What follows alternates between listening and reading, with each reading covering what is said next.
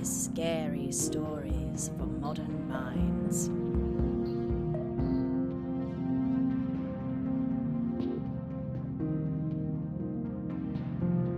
Episode 2. No Problem.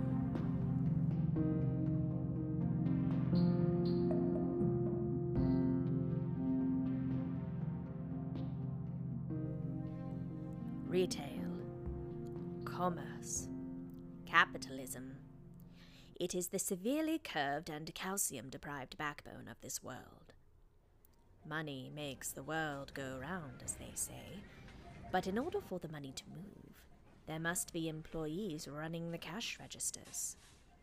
These heroes who stand until their ankles swell, brave, crushing crowds for hours without sustenance, who selflessly devote their days to providing a kind face and a smooth experience for the customers. They make the world go round. One such employee stood stocking stockings at the end of her 10-hour shift. She was only supposed to work an 8 that day, but understaffing had led to some mandatory overtime, and she was shaky on her feet as the day came to an end. Still, she did her best, kept up her smiling, and greeted each customer warmly as they passed. Hi, how are y'all today? Hi, you finding everything okay?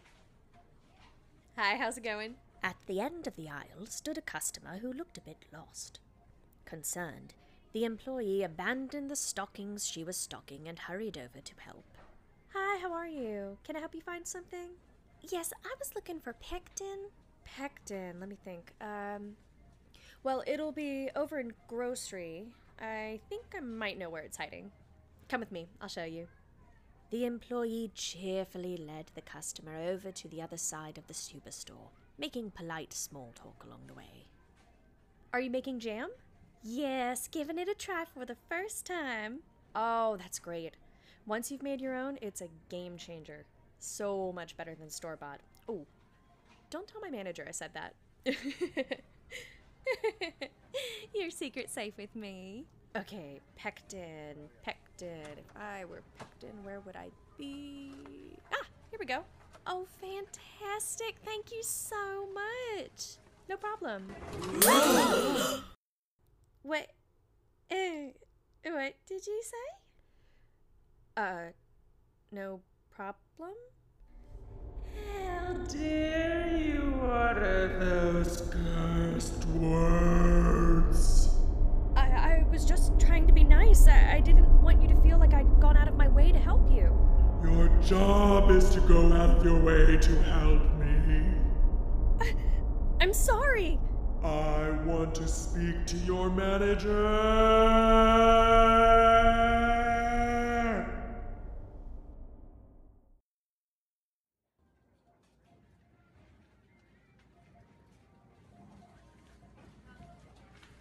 Another victim of the ever-shifting nature of language. If only the sleep-deprived, dehydrated employee who was missing her sister's birthday party to be at work had used the sacred phrases of corporate courtesy. These sticklers walk among us still, blending in, refusing to update their vocabulary, only revealing themselves when the offending words are spoken. Tread lightly, those who make the world go round. You could be next.